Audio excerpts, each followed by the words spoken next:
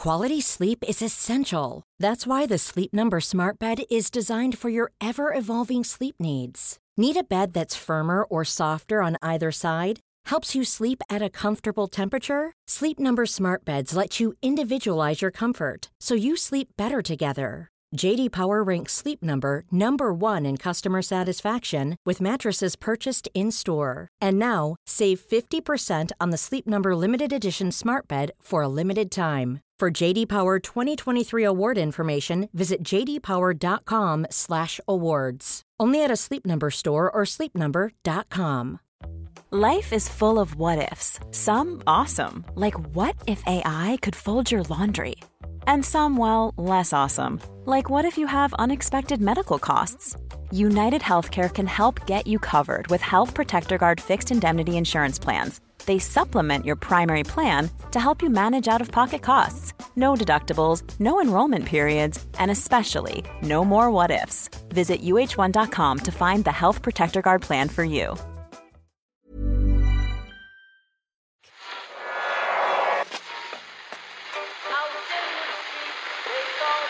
What time is that? That's the second time it's gone off. They never go home, those boys.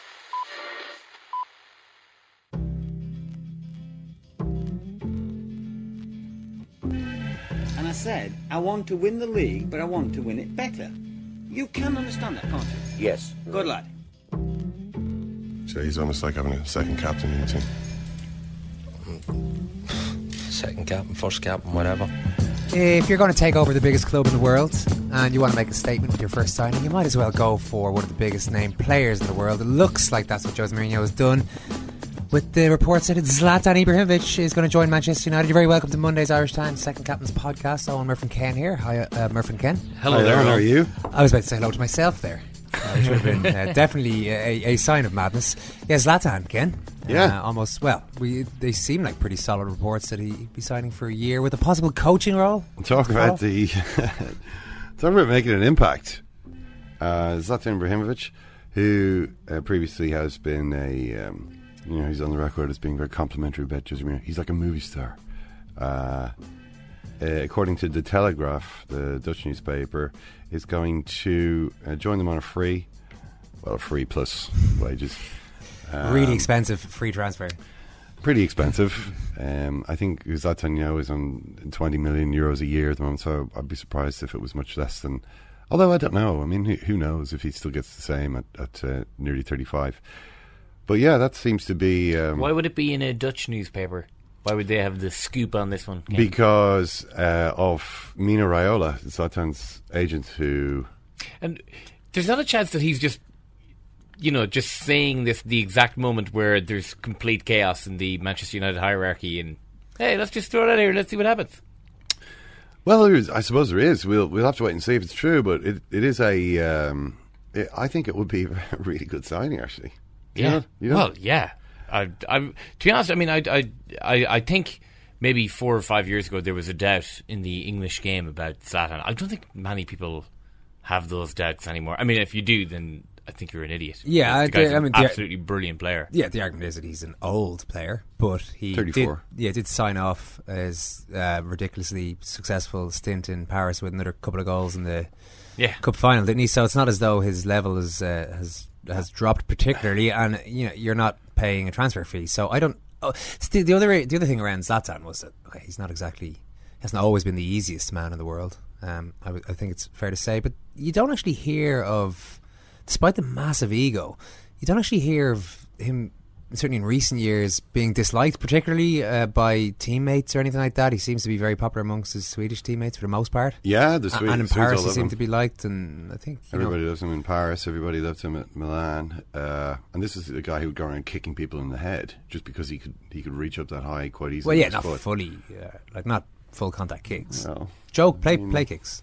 Okay, he wasn't universally popular at Barcelona, I think it's fair to say, but that just wasn't a great fit. No, but you're saying his level hasn't really dropped. I mean, how many goals did he score this season just gone? I haven't got the figure in front of me. Have you guess? I want you to give me a guess. Probably scored about 36 goals. 50 goals. Wow. 38 in 31 league matches and 5 in 10 in the Champions League, which is pretty good. Mm-hmm. Manchester United have a younger man, Wayne Rooney, who's the captain of the club and regarded, I suppose, as the main striker. How many goals did he score? 12. I believe it's 15. That's 8 league goals. Well, you can boost that tally if you include his 3 in a Champions League qualifying game. Well, yeah, I think you have to. I mean, that is a game of fairly legitimate game. So just 30 fewer league goals than Zlatan in 3 fewer games. Now, obviously, the Premier League is a higher level of competition than the French League. I don't think anyone's going to argue with that. The games are tougher, but I don't think that every player declines at the same rate. There are some players who just last a little bit longer or age a little bit more slowly. Maybe it has something to do with the condition that they keep themselves in. I think that Zlatan keeps himself in a pretty good condition. I think he's more ambitious and focused about football than maybe people thought he was at the beginning, because he sort of looked, he was famous originally for his ridiculous skills, being the only player of his size ever who could do these kinds of things with the ball. The goal against NAC Breda back in the day, with Rafael van der Vaart, somebody who did really hate Zlatan, watching on from the stands with his baleful eyes. Yeah, and I'm sure there's loads of people going to tweet in now saying, what are you talking about there? There's literally been 20 to 30 documented cases of teammates hating Zlatan. But I think he seems to bring a winning mentality where he goes, as opposed to being overly disruptive. This is something which he's done. The fact is, everywhere he goes, he wins the league. Every single place. It's not as though it's always been due to him. Barcelona, I think, probably would have won that league that year anyway. And I dare say PSG would have as well. But he has picked well, much like Floyd Mayweather picks his opponents at the right time. Yeah, he's sometimes picked his teams at the right time in Italy. But it's an amazing collection of league titles. I mean, he has. I believe it's correct to say he won the league with every club that he played for. Although Malmo, I'm not Juventus. Actually, Malmo, you're correct. He did not win the league with Malmo, and the 2 leagues he won with Juventus were stripped from Juventus. Though Juventus fans will tell you they shouldn't have been stripped, and in fact, they still count those 2 league titles. But they were officially revoked. He did win them, but then they were revoked. But everywhere he's gone, so he knows how to win a league. He's become not a senior player in world football now. I mean, everybody kind of looks up to Zlatan. Remember Grant Wall told us how insulted he was that he refuses to talk to Sports Illustrated unless they put him on the cover. Oh, yeah. He just wouldn't speak to them. Although I suppose Sports Illustrated put Mario Balotelli on the cover, so Zlatan's kind of like, if that guy is on the cover, then I literally can't talk to you unless I am as well. I would be demeaning myself. To be honest, I wouldn't be able to look at myself in the mirror. Yeah, if I talk to you. A former teammate of his at Inter, but. So why would Manchester United sign him? They signed Henrik Larsson, if you remember. He was even a little bit older than Zlatan is now. I would say it's a similar type of thing. You're talking about a guy who is still able to give performances of a high level, although maybe not every week. You're talking about a guy who knows what it is to win the biggest prizes, who's actually been there, who's played, at every level of the game. And although Henrik Larsson won the Champions League, which Zlatan hasn't managed to do, and will find it difficult at Manchester United because they're in the competition. But I think he's there as a kind of an example to the other players. Also somebody who has worked with Mourinho before, kind of knows how he likes to do things. We were talking about it just last week. He's talking about Mourinho's button-pushing, manipulative style of management. Zlatan's kind of used to that. Somebody who other junior players will look up to, try to emulate. And you can see him bringing a lot to... I can't see anything wrong with the signing at all. I'm not entirely sure that the home dressing room is going to be the sole preserve of Wayne Rooney. I don't know that he's going to bestride that dressing room like a king next year with Jose Mourinho and Zlatan Ibrahimovic around. No. I think whatever about Rooney's place in the team coming under threat, or at least whatever his place in the team, certainly I think his place in the hierarchy of the club might be a little threatened by both of those arrivals. So Louis van Gaal endures the 48 most miserable hours of his career directly after winning a major trophy for one of the biggest clubs in the world. Well, I wonder is Edward Woodward, though, enduring the most miserable 8 hours of his career at the moment? as he deliberates with Louis van Gaal over exactly what's going to happen now. Well, no such conflicted emotions for Rory McIlroy after his big day at the K Club. A victory set up by an insane approach shot to the par 5 16th and secured with this equally ridiculous approach shot to the par 5 18th, as described in Sky Sports.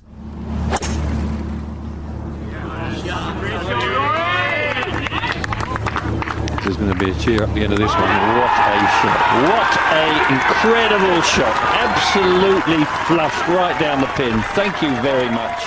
Yeah, pretty jubilant celebration as well, Murph, and intense also. He was admitted afterwards he was fighting back the tears. If you look at it logically, if you'd said 3 or 4 years ago Rory McIlroy winning an Irish Open in 2016 would be, he would put up there as one of the best wins outside of his majors. You know, he said he'd have it up around the players and you know, in and around the WGCs. Yeah, sorry, WGC, like that it would be incredible. But such are the circumstances. Was he's taken over this tournament? He's always played badly in it, and now it has turned into something that ended up meaning a hell of a lot to him. Yeah, I mean, I think that you know, you can say that your home open is always going to mean a lot to any golfer, and certainly that's what people have been saying in the aftermath of Rory winning.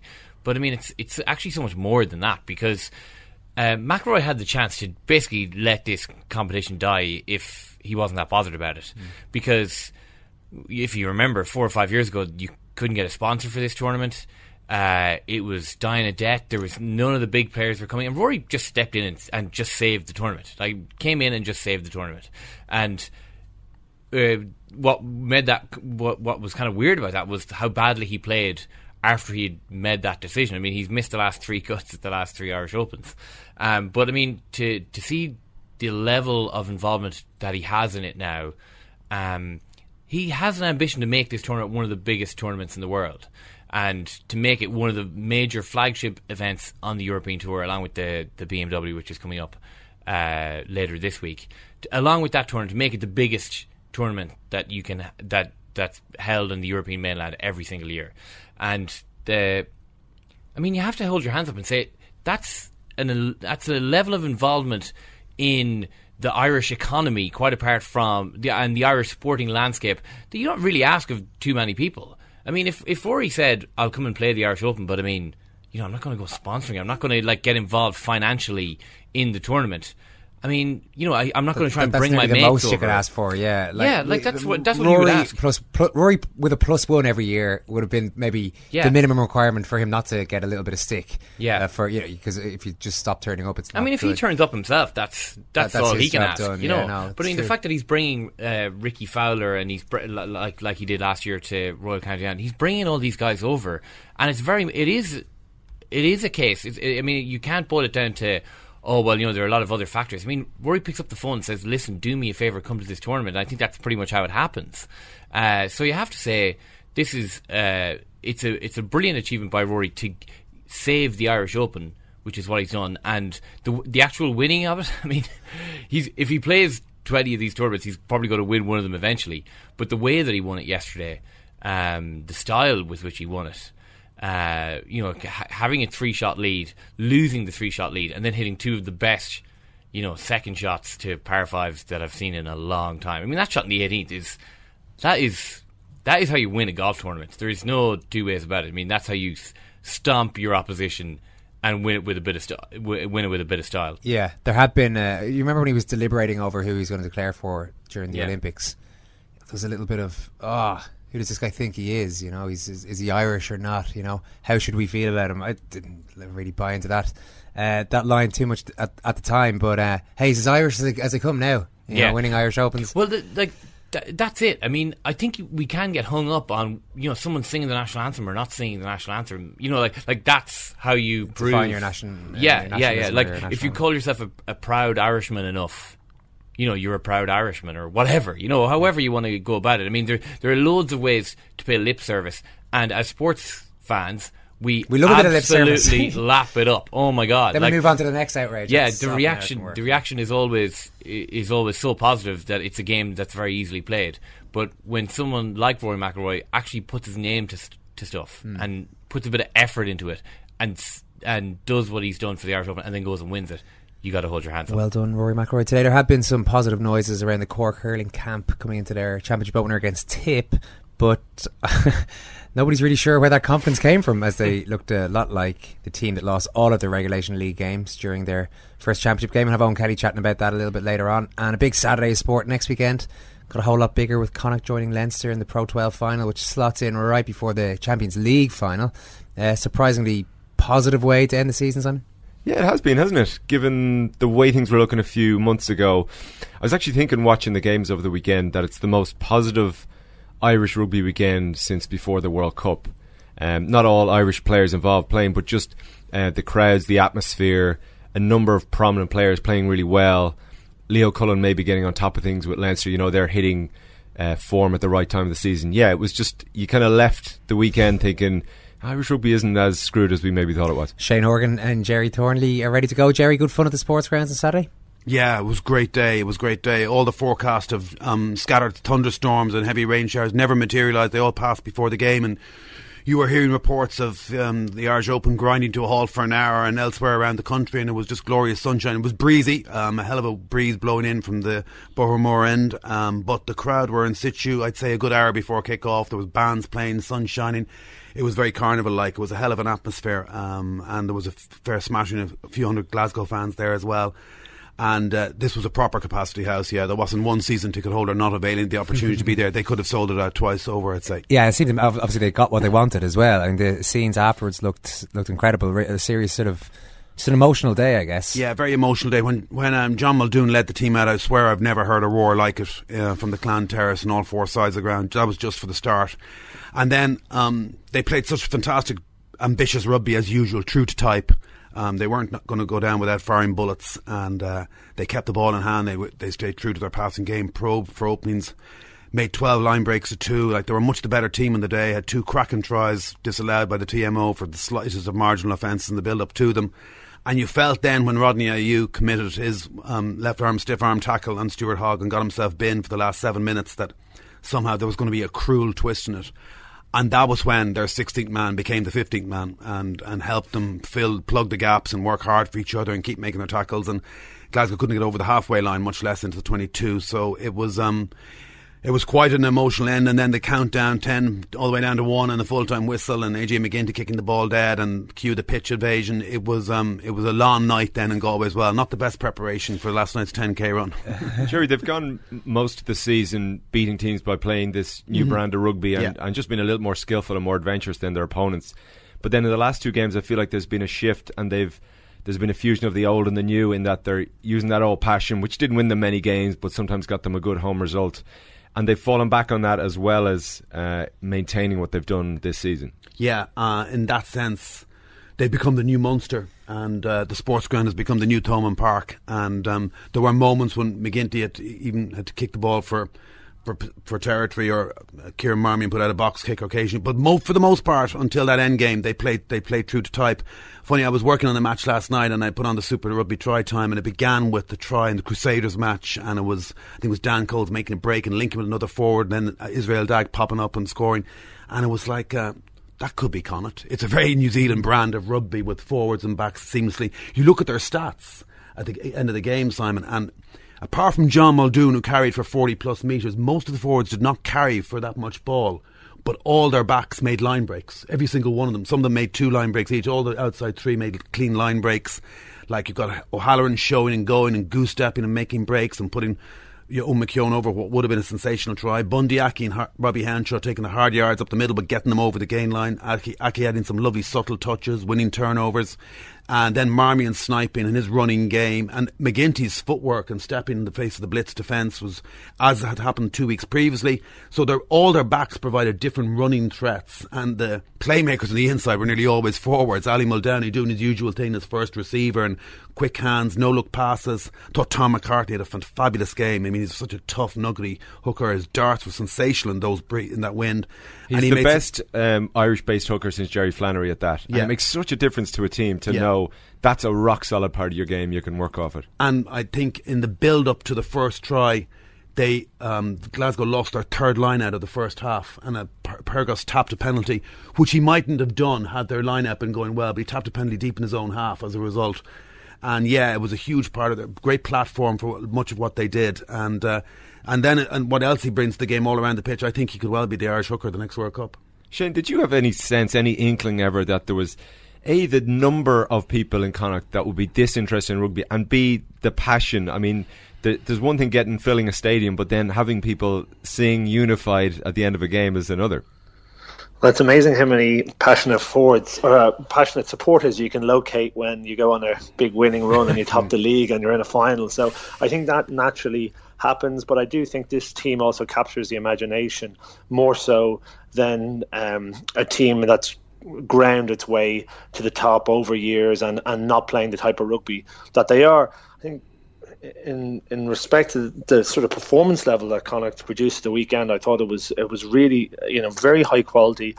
Glasgow did look poor, but they made them look poor, and I think the fact that Connacht can blend or marry this emotional level of performance with the skillful makes them, the type of team that people want to watch and the people that want to support. And the fact that Connacht have found their voices as supporters, I think it's hopefully it will continue, and it should continue, because this team deserves to be supported because they're doing something quite unique at the moment. And how they reacted to that blitz defence of Glasgow, which for me I think it was a little bit naive.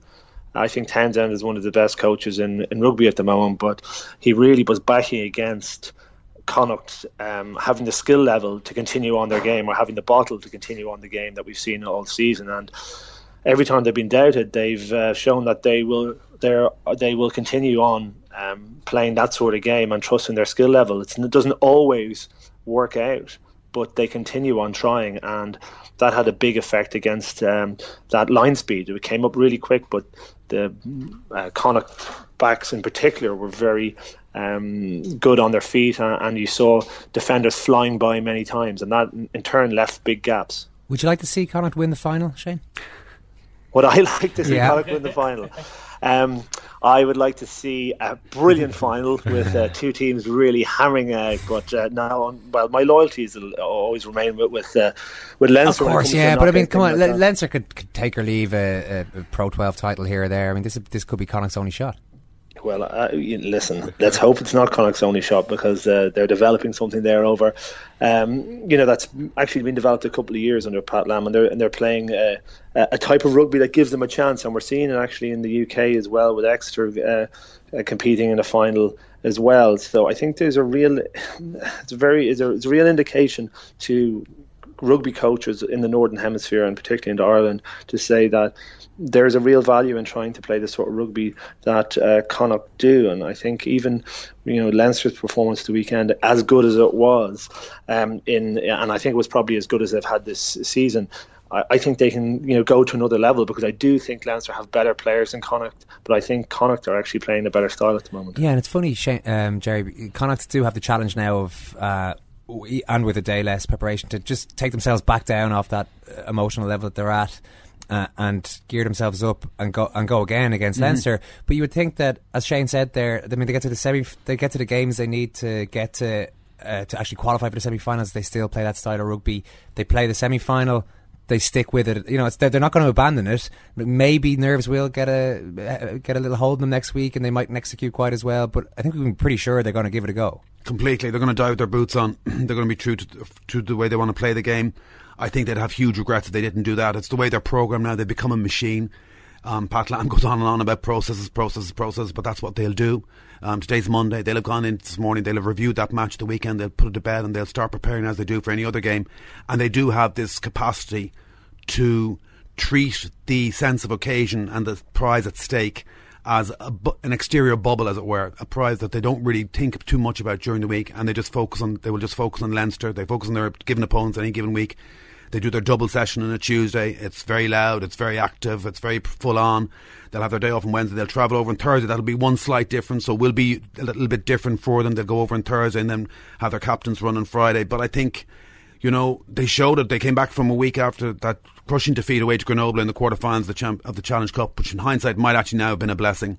And a week later were able to respond by going into their the double whammy from Munster and just go into their normal routine of the way they play the game and work their way back in by just retaining the ball and finding chinks in Munster's defence and pull clear either side of half time to win in the end fairly comfortably. And I think they've just, whether it's Leinster at home, Munster at home, Glasgow at home, back to back, whatever the occasion, they've risen to it because they've become a machine. And I don't think that's going to change greatly this week. No, I've long since learned to believe in them. I think the Irish public are really tapping into what Connacht are doing, and Big part time, of it, Simon. Yeah. Part of it is the number of background stories that are involved, because we didn't know a lot of these players very well before this. I'm having great fun nearly doing a Connacht interview every week. You're right, it's great. They're all stories. Adi Alokan, you can maybe tell us about John Muldoon, this 13-year career that may have this reward approaching the end of it. If you want to explain a few, Pat Lam obviously rejected by Auckland. We know that already. Rejects everywhere. Pat Lam rejected by Auckland. Ní Adi Alokan rejected by Leinster under-19 development squad. Matt Healy rejected by Leinster under-20s just before they started, just after an under-20 World Cup. Rebuilt their games in clubs with Trinity and Lansdowne and ended up getting a chance with Connacht, who took a punt on both of them. And you look at players like that and say Ultan Dillane and Ní Adi Alokan in the last 6 months have just come on to a different level of form. It's amazing what confidence can do for a player. Adi Alokan always had pace. I interviewed him at length last week. Lovely, charming Nigerian dub playing in Connacht. Found his home. Would happily spend the rest of his professional career there. Moved when he was 10 years of age with his mum and brother to Dublin. She became a nurse in St James's Hospital. He, like I said, he went to De La Salle Churchtown, not a noted rugby playing school. Got a few trial matches, trained with the Leinster under-19 development squad for a summer. Got let go just before the Interpro started. His passion would have been Gaelic. He played with Temple Oak Sing Street up until then. He also played a lot of football, as you'd expect from a Nigerian kid, with Verona, ended up with Shelburne under-20s.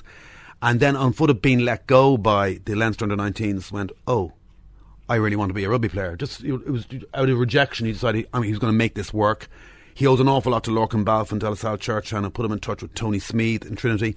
And this is the amazing part of the story. He's always lacked belief in his own pace. Tony Smeeth spent 4 years trying to persuade him to take on opposing wingers on the outside to really back his pace. And now at Connacht, he got one trial match against the Russian side of the Connacht Eagles in April 2 seasons ago. Pat Lam immediately came onto the pitch, invited him into his office and offered him an extended trial the following season. He couldn't believe it. He thought he was out of his depth. And he's gone from 79 kg to 90 kg. He's improved his work under the high ball immeasurably. Pat Lam tells me he's one of the most efficient, effective players at the breakdown that they have. And I looked at him closely again on Saturday. His ball presentation and the tackle is superb. He's added a kicking game. And now he's suddenly back in his pace and he's scoring tries as well. He's become a real weapon, almost as much as Healy. The two of them in tandem, like in the Grenoble away match, were just, I haven't seen two outside Irish backs linked like this in a long time. And he's just improved immeasurably. And look at Ultan Dillane, the way he's putting himself around the last 6 months. No doubt getting capped by Ireland was a part of this story. A bit like Adi Alokan, came from Paris with his mum, also wanted to be a nurse, moved over here with his brother, moved to Tralee, didn't get an offer of a full contract with Munster, with the academy. Got a full academy offer from Connacht, relocated to Corinthians, and this season has also made his breakthrough and again has bulked up physically and learned skills and so forth. It just shows you how many gems there are around Irish rugby, and nobody has been better at locating them than Nigel Carolan, Jimmy Duffy and Pat Lam in Connacht. Fair play to them. Yeah, lots of great stories. There are plenty of gems in the Leinster squad as well, though, Shane, and they pulled a performance out of the bag against Ulster. I don't know if it was in part a reaction to how bad they'd been up at Kingspan Park a couple of weeks ago. Where do you think it came from? Well, I think they're going to need all the support they get, because I get the feeling that if you're not directly from Leinster or have some attachment to this Leinster side, I think there's a good chance you're going to be supporting Connacht in this final. And it's because of those stories that are quite remarkable and interesting and new and fresh. And there's a tale there. But at the same time, they have to beat a Leinster side with a lot of good players, and ones that haven't performed particularly well this season. It's been a pretty fallow season performance-wise. I know I spoke about it at the start of the match at the weekend, and I couldn't believe actually that Leinster somehow manages to top that table, having never really hit their straps, but they certainly did it the weekend. And the key factor in that, I think, was the performance of their front line top players. Jamie Hislop has played his best game for Leinster at the weekend this year. Owen Redden had a huge influence in the game. And Ben Teo did quite well, but Ringrose looked really impressive. Every time he got a touch, he seemed to bring some excitement or make space for someone or make space for himself. And I think Luke Fitzgerald coming back dominated Andrew Trimble, and you don't get to say that very often against Trimble, especially in the air. So, and then the maestro in the middle was Johnny Sexton. He was pulling it all together. Again, had one of his better games of the season for Leinster. Kept Leinster on the front foot with a really varied kicking game, but also was a constant threat. And I think, having had that performance, they will go into the game against Connacht with a great deal of confidence, because that can be a base level for them. And what was looking like a very scrappy season, and disappointing with regard to performance level, they put a big game together in a final, which they've done many times before. All of a sudden, it paints the season in a very different shade. Yeah, is that a case of papering over the cracks, though, or is it? I suppose Leo Cullen can sit there and say, I've got a trophy at the end of my first season. Would that be enough, do you think, to allow Leinster fans not to worry too much about some of the lower points of the season? I mean, the way Johnny Sexton was talking after the game up in Belfast, it sounded like there were plenty of issues. Yeah, there were, and we'll see if the performance of the weekend was an aberration or if it was progress towards something else. I don't think Leo Cullen or Gervin Dempsey or anyone in the staff in Leinster will be thinking everything's been fixed by a good performance against Ulster, because a couple of weeks ago there was a performance against Ulster that was as bad as we've seen for Leinster teams. So the fact that we know that the performance level can go a lot higher, there's positives in that, and that's one way of looking at it. The other way is looking at why aren't these performance levels being hit week in, week out? Is it an issue with motivation? Is it an issue with a hangover from a World Cup? Have they got to a point where they can kick on in this final and bring that into next season? I think only time can tell, but if there's not a high level of performance, if there's not a very canny performance from Leinster this weekend, they'll lose against Connacht, because Connacht won't be afraid to win this game, that's for certain, and it won't be a question of just hanging in there and getting over the line. They'll have to implement their game plan and at the same time prevent Connacht's. Now, that's not impossible. I think we saw that the blitz defence isn't the way to go against Connacht, but neither is a completely passive line as well, because they'll take the space on the outside if you give them a very soft corner. So I think we'll see a defensive system that varies it up. When they have opportunity to take big line speed and stop Bundy Aki from getting cheap yards, they'll do that.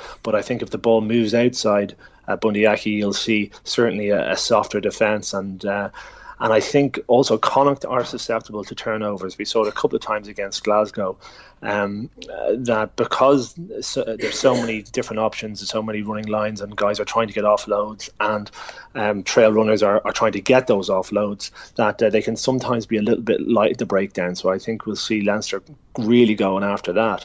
But they'll also recognise that it's not just at the breakdown. They'll need to get their set piece right, because that had a huge effect on Glasgow at the weekend. Jerry touched on it earlier.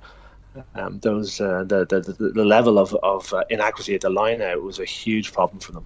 Yeah, it's a funny thing, you learn more from your defeats than your wins, there's no doubt about it. Glasgow went into the last two games against Connacht on the back of a 9-match winning run, 4 bonus points in a row. Sometimes you can believe too much in yourself and can be a little bit overconfident or whatever. Certainly I think that Connacht will trace their defeat to Treviso as a very valuable lesson and turning point, and I think Leinster the same up in the Kingspan Stadium.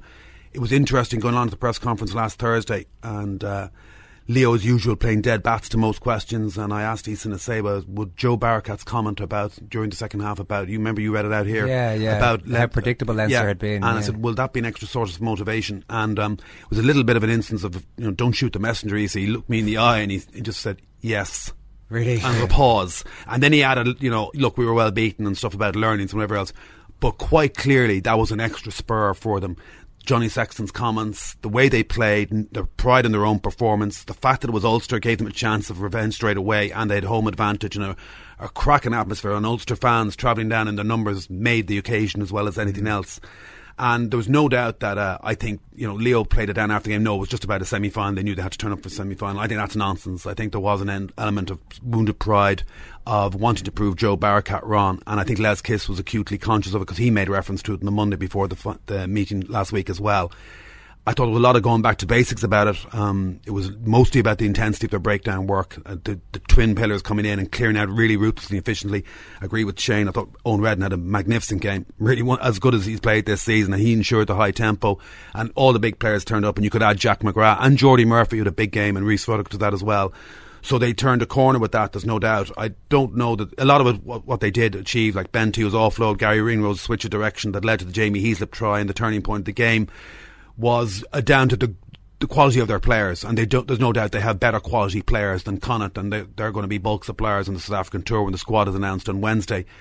But that being said, I think in a weird way, the league has got the final it deserves. It might not have got the best venue it deserves. No, you're writing about this actually on the front page of the sports section what an today. Occasion this could have been for Irish rugby and the Pro 12 if the final had been in the Aviva. I still would have thought that when there are 3 or 4 home unions involved, they could all make their grounds available at a week's notice, and this would have been a way better occasion. I understand that they had to make their decision early, probably under pressure from TV and sponsors, and they're an important part of all of this as well. But they chose, knowing that the Edinburgh Marathon was on the same weekend and that the Champions League final was on the same weekend, which means there isn't a plane to be chartered throughout Europe as well, because any self-respecting Madridista is going down to San Siro to watch that. And the flights, hotels, etc. are already expensive in Edinburgh, even if there was no match on, because there's a lot of people going over for the marathon. In the same way that Ulster invaded Dublin in 1999 on the Lansdowne Road for their win over Colombia, in the same way that the Red Army was invented in Twickenham in 2006, in the same way the Blue Army came into being in 2009 in Edinburgh, this could be Connacht's week. They'll find ways, plane, trains, automobiles.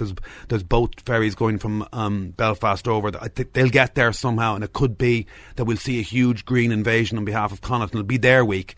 And there's something about this that is a good fit for Connacht. They can't beat Ulster, just never have been able to. They're their bogey side. They've never once beaten them under Pat Lam, and they've an abysmal record against them. Whereas they've quite regularly, even back in the old days, when they were underdogs in the sports ground into pros, they could occasionally upset Leinster, partly because they had maybe so many ex-Leinster players, as they have again, players with points to prove. And I just think there's something about Leinster being a better fit for Connacht, that there's no better team for them to win their first ever trophy against than Leinster, given the baggage of their 131 years history, given the way they've often been treated by the RFU over the years. It was an ex-Leinster coach, Matt Williams, said once that there's institutionalised racism within the RFU against Connacht. Now, that ain't the case in the last 4 years. We have to give them credit, the RFU. They're the ones that have increased Connacht's budget from around 4 million to 6 million. That's been a big factor in this resurgence in Connacht rugby. But I just feel that playing Leinster, maybe even playing them in Murrayfield, away from the Aviva, away from Dublin, where they haven't won since I don't know when, 1960 or something, could actually suit them better. Just on a one-off occasion, it just might be a better fit them than would be if they'd been playing Ulster. Shane, last thought on that? I think, I'm not sure if Leinster are a perfect fit for Connacht, but I do think better fit, sorry, I meant Shane, rather than Ulster maybe. I'm not certain actually, because I do think that when it comes to the final, I think there will be an element of these guys have done it before. There's a lot of silverware in that Leinster cabinet.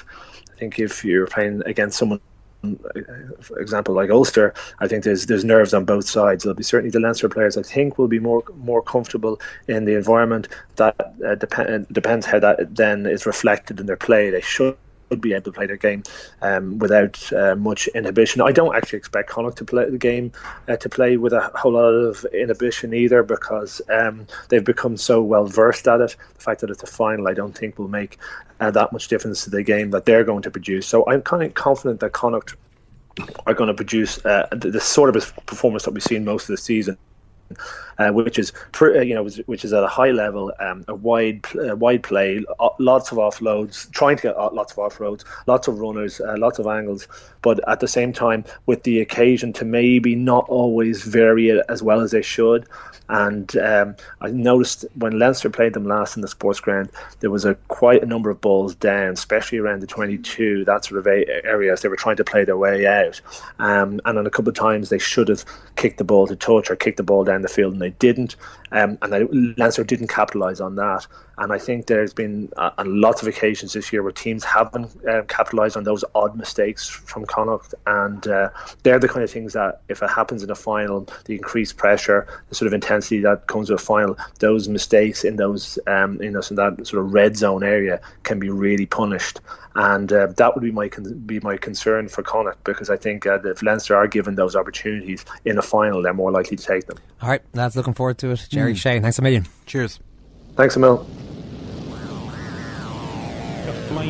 Flame-haired, flamethrower of truth, Mr. Ken Early. Mr. Ken Early. Every so often I'm on the bus and I suddenly turn around and bite somebody.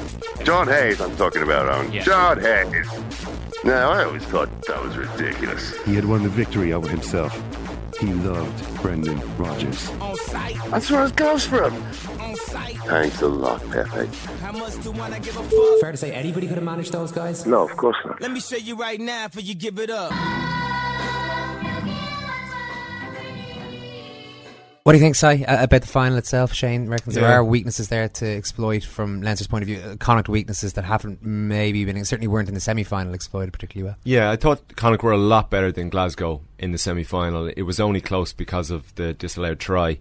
But I think, I know this Leicester trope is getting a little old now, but there's definitely a similarity in that it takes a long time, I think, for people's brains to alter and adapt the fact that this team are actually quite good, and just because these players were rejected by other clubs, or just because we didn't know them before the start of this season, or just because the coach failed at another club previous to this, it takes an awful long time to shed all that and finally go, no wait, they are as good as the bigger teams that they're playing.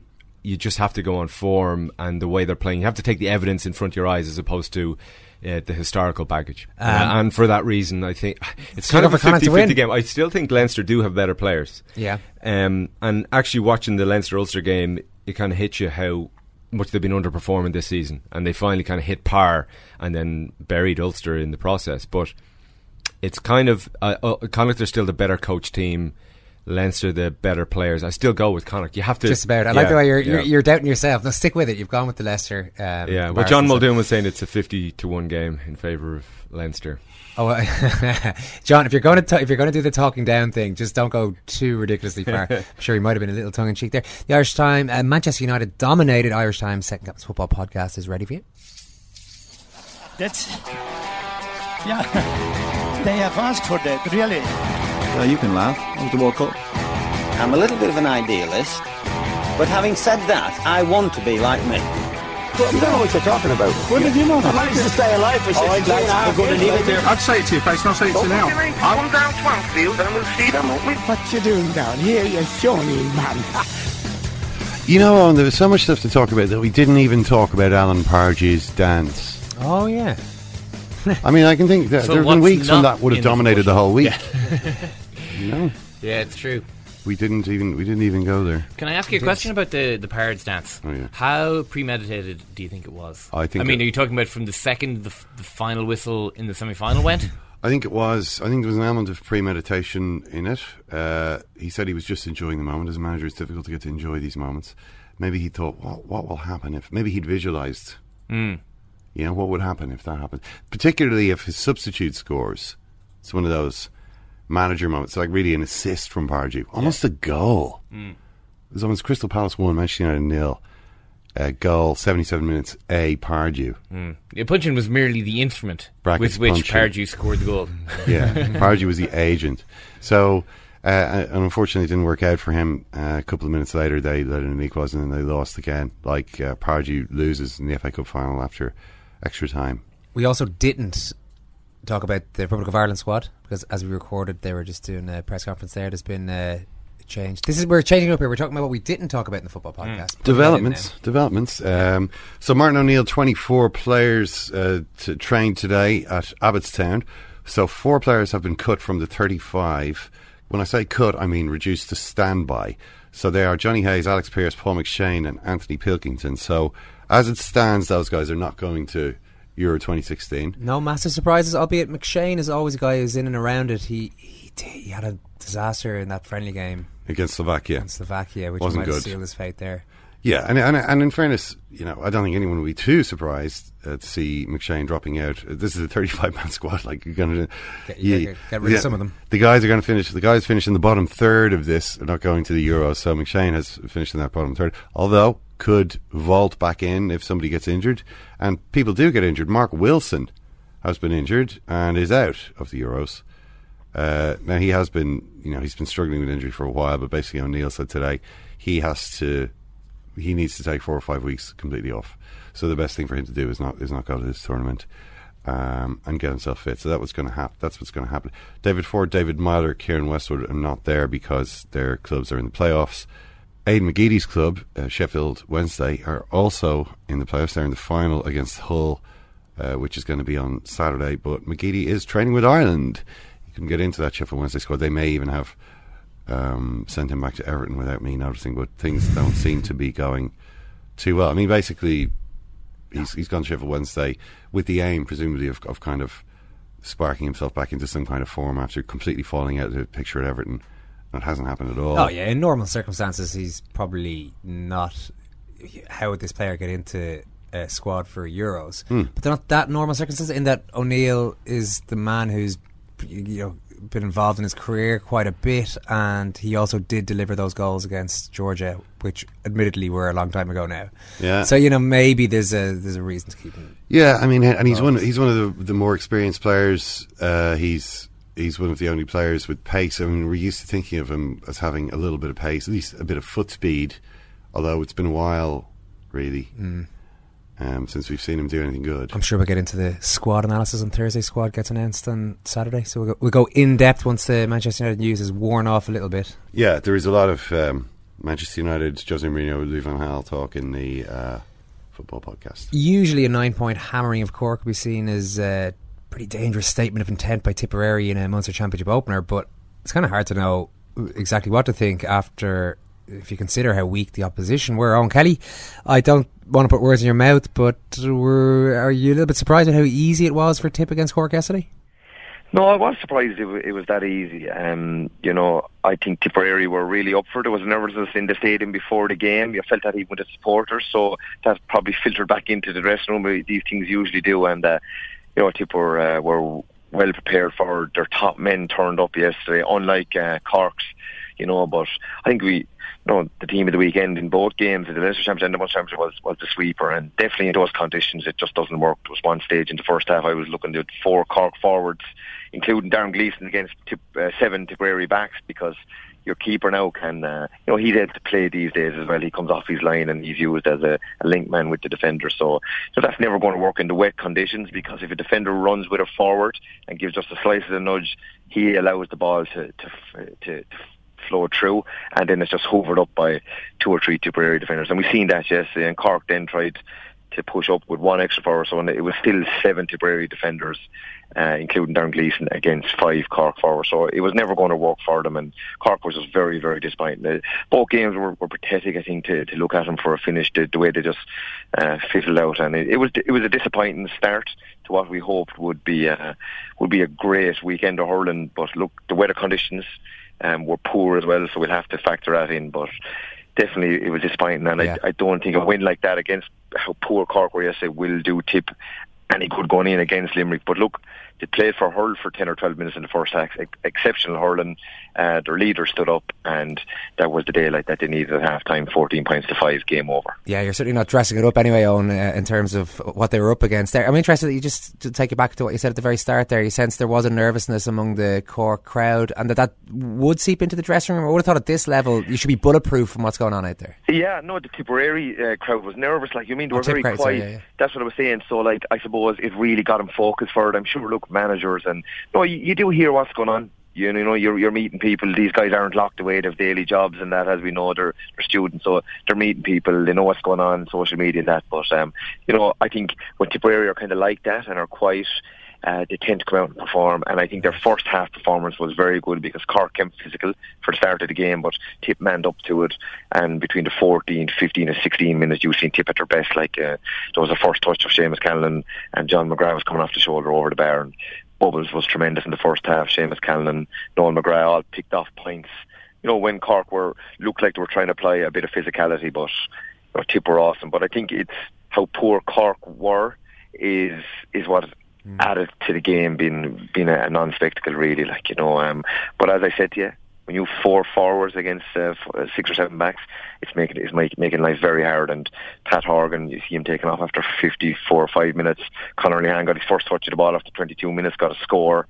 And Seamus Harney, who I'd rate as serious players, those 3 guys, they didn't burn a ball yesterday for Cork. So a lot of soul searching to be done there, and it's going to be hard for them to pick it up in the qualifiers. You mentioned Patrick Horgan there, and I've seen him getting a bit of criticism over the last kind of 24 hours or so for going for a goal when Cork were 7 points down. Cork had gotten on the first roll that they had gotten on in the entire game, really. And John Gardner was writing that it was on the 42.e that it was a sign of panic that Horgan was going for a goal from a 21-yard free. I mean, obviously you've been in that situation many times. I mean, as far as I could see, Horgan knew that Cork were going to have to get a goal. They hadn't come even, anywhere close to getting a goal chance before that. And he's perfectly within his rights to go for a goal because he knew that that's exactly what Cork needed if they were going to pull themselves back into this game. Yeah, they needed it, but it was the wrong decision.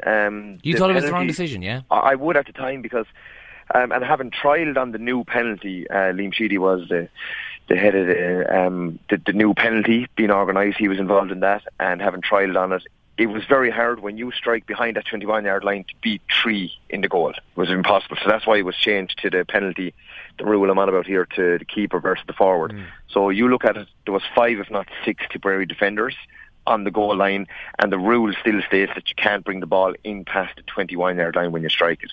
So it's virtually impossible. It's impossible to score in 3. You put another 3 in the goal or 2, you have 5 or 6 in it. It's impossible. And I agree with you, they were on having their best period of momentum in the game, so it would have put them 6 points behind. They were still chasing the game. They had the aid of a nice breeze. Being up in the press box there, you could see the flags. They had the aid of a nice breeze. So it might have, because every score at that stage, they had got 4 in a row. Every score at that stage was kind of, it was being cheered on gently, but it just would have got them as close as they were all day at the crunch stage of the game. So I think that actually that ball came up the field, and I actually think Tipperary ended up getting a free and putting the ball over the bar. So instead of having a 6-point maybe game, it went back to your 8-point deficit. Do you not have to take those? Do you not have to take those sort of ballsy decisions every now and again in a game, though, Owen? I'm sure you've had to do it yourself many times. Yeah, I would have had, and I probably would have looked after the game and said, wrong decision there. I know your blood is boiling and you're pumped up at that, and right, they did need a goal, but the law of averages, it was hard to beat 3 with the new rule behind the 21-yard line. It was hard to beat 3. It's impossible to beat 5 or 6. So the way the rules have changed, it makes those 21-yard frees near impossible to score now, and I don't think you'll see too many of them scored in the championship. You said Cork might struggle to get up for the qualifiers and to perform there. I mean, even looking sort of at a more broad level, we were chatting a little bit about this on the podcast on Thursday about where exactly Cork sit now in Munster hurling and in hurling nationally. It seems a pretty grim scene. I mean, we know there's plenty of criticism of the structural sort of structure of the sport in the county over the last number of years. Would you be worried for them over the next while they could fall away entirely? I'd definitely be worried over the next season. Fall away entirely, I doubt. It's well documented last year that they won 14, 15, 16, 17, all coming up along. Probably the best players that they need to bring into their squad now, actually 2 or 3 of them, I think, are doing their leaving cert this year. One of them is actually Shane Kingston's, Kieran's own son. So I suppose if they're still in the championship in July, I'd say you'll see 1 or 2 new players getting game time.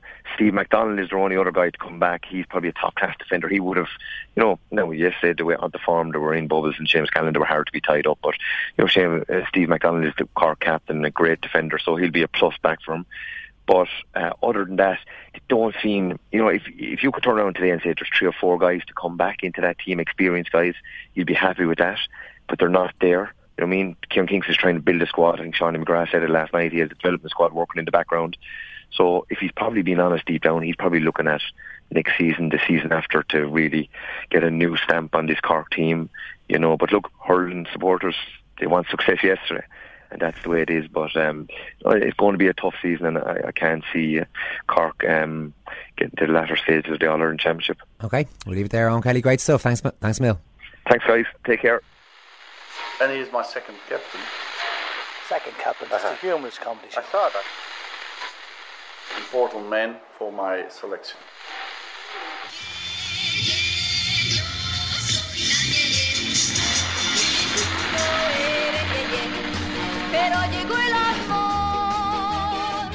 Rory McIlroy wasn't the only golf story over the last few days. The boys at Muirfield, esteemed golf club there in Scotland, voted last Thursday not to amend the constitution of the club to permit women members. Permit, I mean, that's even the way it's sort of. 397 of them did vote for change, but the 219 gentlemen who voted against it meant that the required 2/3 majority was narrowly missed. I know you've been intrigued by this story today. Remember, some of the dissenters, no doubt convinced by the letter circulated among members and obtained and published by the Scotsman. Well, I mean, they just what I found most interesting about it was the level of chaos that they felt was going to be caused to their lunch arrangements. I mean, their lunch arrangements was so important to this group of men that they mentioned it twice.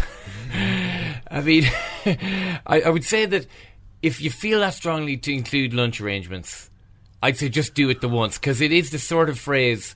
Now, I mean, maybe I'm crediting them with a level of self-awareness which they have not shown. You don't think so, Murphy? We are not an ordinary club. Our special nature, a gentleman's club where golf is played, is quite unique, with its fraternity built inter alia on foursomes play, with a round taking only the same time as lunch and leaving enough time for a further round after lunch, in brackets, even in midwinter. This is one of the miracles in modern day play. It is much admired. Our foursomes and speedy play would be endangered. The letter goes on. So this letter is written by 30-odd of the real hardcore no campaigners to try to get everyone else on side. And it was successful. It was successful in getting enough people on side anyway. The introduction... we are criticised by some for being elitist, but if we are, that is entirely due to a membership selection process which emphasises an overriding requirement that prospective members appreciate and accept our traditions. Yeah. That just about makes sense. Well, it sense in the yes, I mean, grammatical. The introduction of lady members is bound to create difficulties, regardless of the conventions. Members, yeah. Regardless of the conventions when they first join, they are likely over time. You know how women get. Yeah. They're just over time they're going to start complaining. Yeah. According to this, regardless of the conventions when they first join, they are likely over time to question our foursomes play, our match system, the uncompromising challenge our fine links present. Those women golfers just hate the tough links courses. Lady golfers. Our lunch arrangements. There you are. For the second time the lunch arrangements have come into play. It will take a very special lady golfer to be able to do all the things that are expected of them in the template which is suggested, and the ladies' membership as a whole may not meet this standard. Boom, ladies. See you later. Come back in 4 years. We'll have another vote. A bigger proportion of the slightly over a third of members who voted against them coming in will be dead than of the 2/3 who voted. That's basically it. I mean, over my dead body is that's literally what they're talking about. Here. Yeah, we just have to wait for a die-off, but it shouldn't take too long. So that's it's golf in Scotland. That's unfair. It's not golf everywhere in Scotland, but it's golf in Portmarnock as well. Oh yeah, well, fair point, Murph. I was getting on my high horse about Scotland there, but the Scots again. We looked a little bit closer to home. Yeah, actually, McIlroy, to take it back to where we began, or what we talked about earlier on, Rory McIlroy, it being a legend all weekend, he said, I think it was an interview with Sky Sports, he was talking about this issue. He says, I've always thought that Portmarnock was one of the best venues for the Irish Open because of its proximity to Dublin and its proximity to the airport, but obviously that issue, female only, no women members, is holding them back. We've had conversations about it. They are in the process of taking the first few steps of maybe changing that rule, and I'm going to put as much pressure as I can on them to change it. I'd love to have the Irish Open there, but at the same time, it's 2016 and these things have to change eventually. So good weekend all round for Rory McIlroy, I think. Have a listen to our football show, which is out now and is leaning heavily on Louis van Gaal, Jose Mourinho and all of that. Thanks, Murph. Thank you, Owen. Thank you, Ken. Thanks, Ken. Thank you, Karen. Thank you, all. Thanks for listening.